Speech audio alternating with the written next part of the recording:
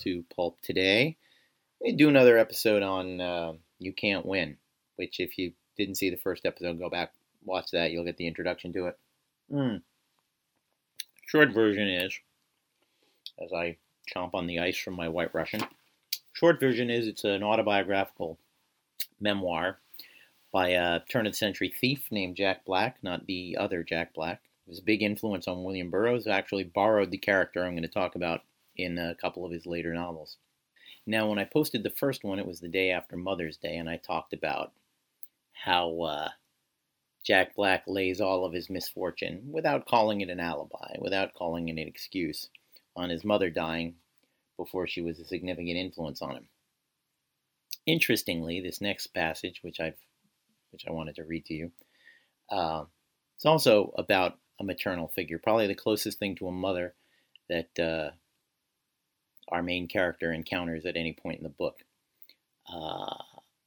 She's a colorful one, and to give you a little background, at this point in the story, he has already become a criminal. He's just pulled off a very simple jewelry store heist. I mean, when I say simple, I mean he throws rocks at the back door of the jewelry store. When the jeweler comes out, his buddy grabs the watches from the front window. It's very simple. And then they've got to go fence it. By the way, the word jungle, when you hear it here, a group of hobos gathered together in a spot is called a hobo jungle. That's what that reference is.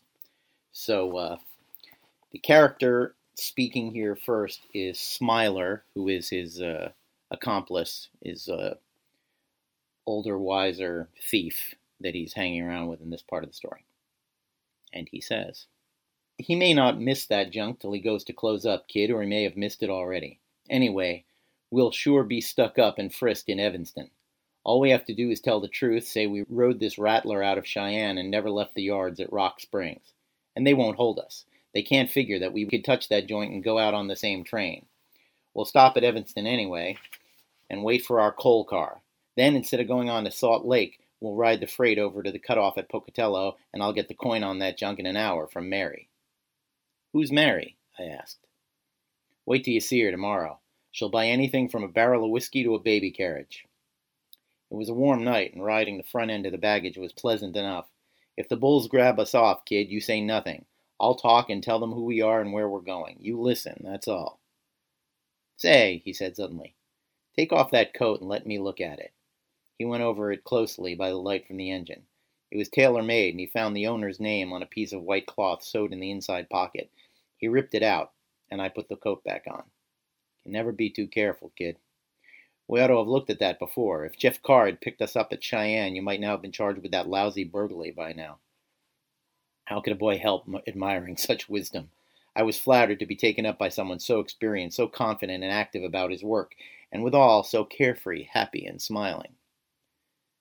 We were not molested at Evanston, where we got off and waited for our freight train. It came along next day, and that night we dropped off it at Pocatello, Idaho. Pocatello, at that time, was just a small railroad town, a famous stopping-off place for the bums bound east, west, north, and south. There was a grand jungle by the small, clean river where they boiled up their vermined clothes, or rags, as they are always called, cooked their mulligans, or, if enough bums got together, held a convention. These conventions, like many others, were merely an excuse for a big drunk. Sometimes they would end in a killing. Or some drunken bum would fall in the fire and get burned to death, after which they would silently steal away. Oftener, the convention lasted until there was no more money for alcohol, the bum's favorite drink. The bums then began pestering the natives by begging and stealing till the whole town got sore. The town marshal would then appear with a posse armed with saps, which is short for saplings, young trees. He stood guard with a shotgun while the posse fell upon the convention and sapped up on those therein assembled, and ran them down the railroad track and out of town. We found our junk without trouble, and hastened to Mary's. If I knew more of composition and writing and talking, I might do justice to Mary, the fence, and friend of bums and thieves. It's an injustice to the memory of Mary, or as she was lovingly called by the bums, Salt Chunk Mary, to try and crowd her into a few paragraphs or even a chapter. She should have a book. "Did you eat yet?" was the first thing you heard upon entering her house. I have a pot of beans on the stove and a fine chunk of salt pork in them. She invariably produced the beans and fine chunk of salt pork, and always ate as heartily of them as any of her famished guests. Her principal business was selling wine, women, and song to the railroad men and gamblers. She ruled her half-dozen girls with a heavy hand.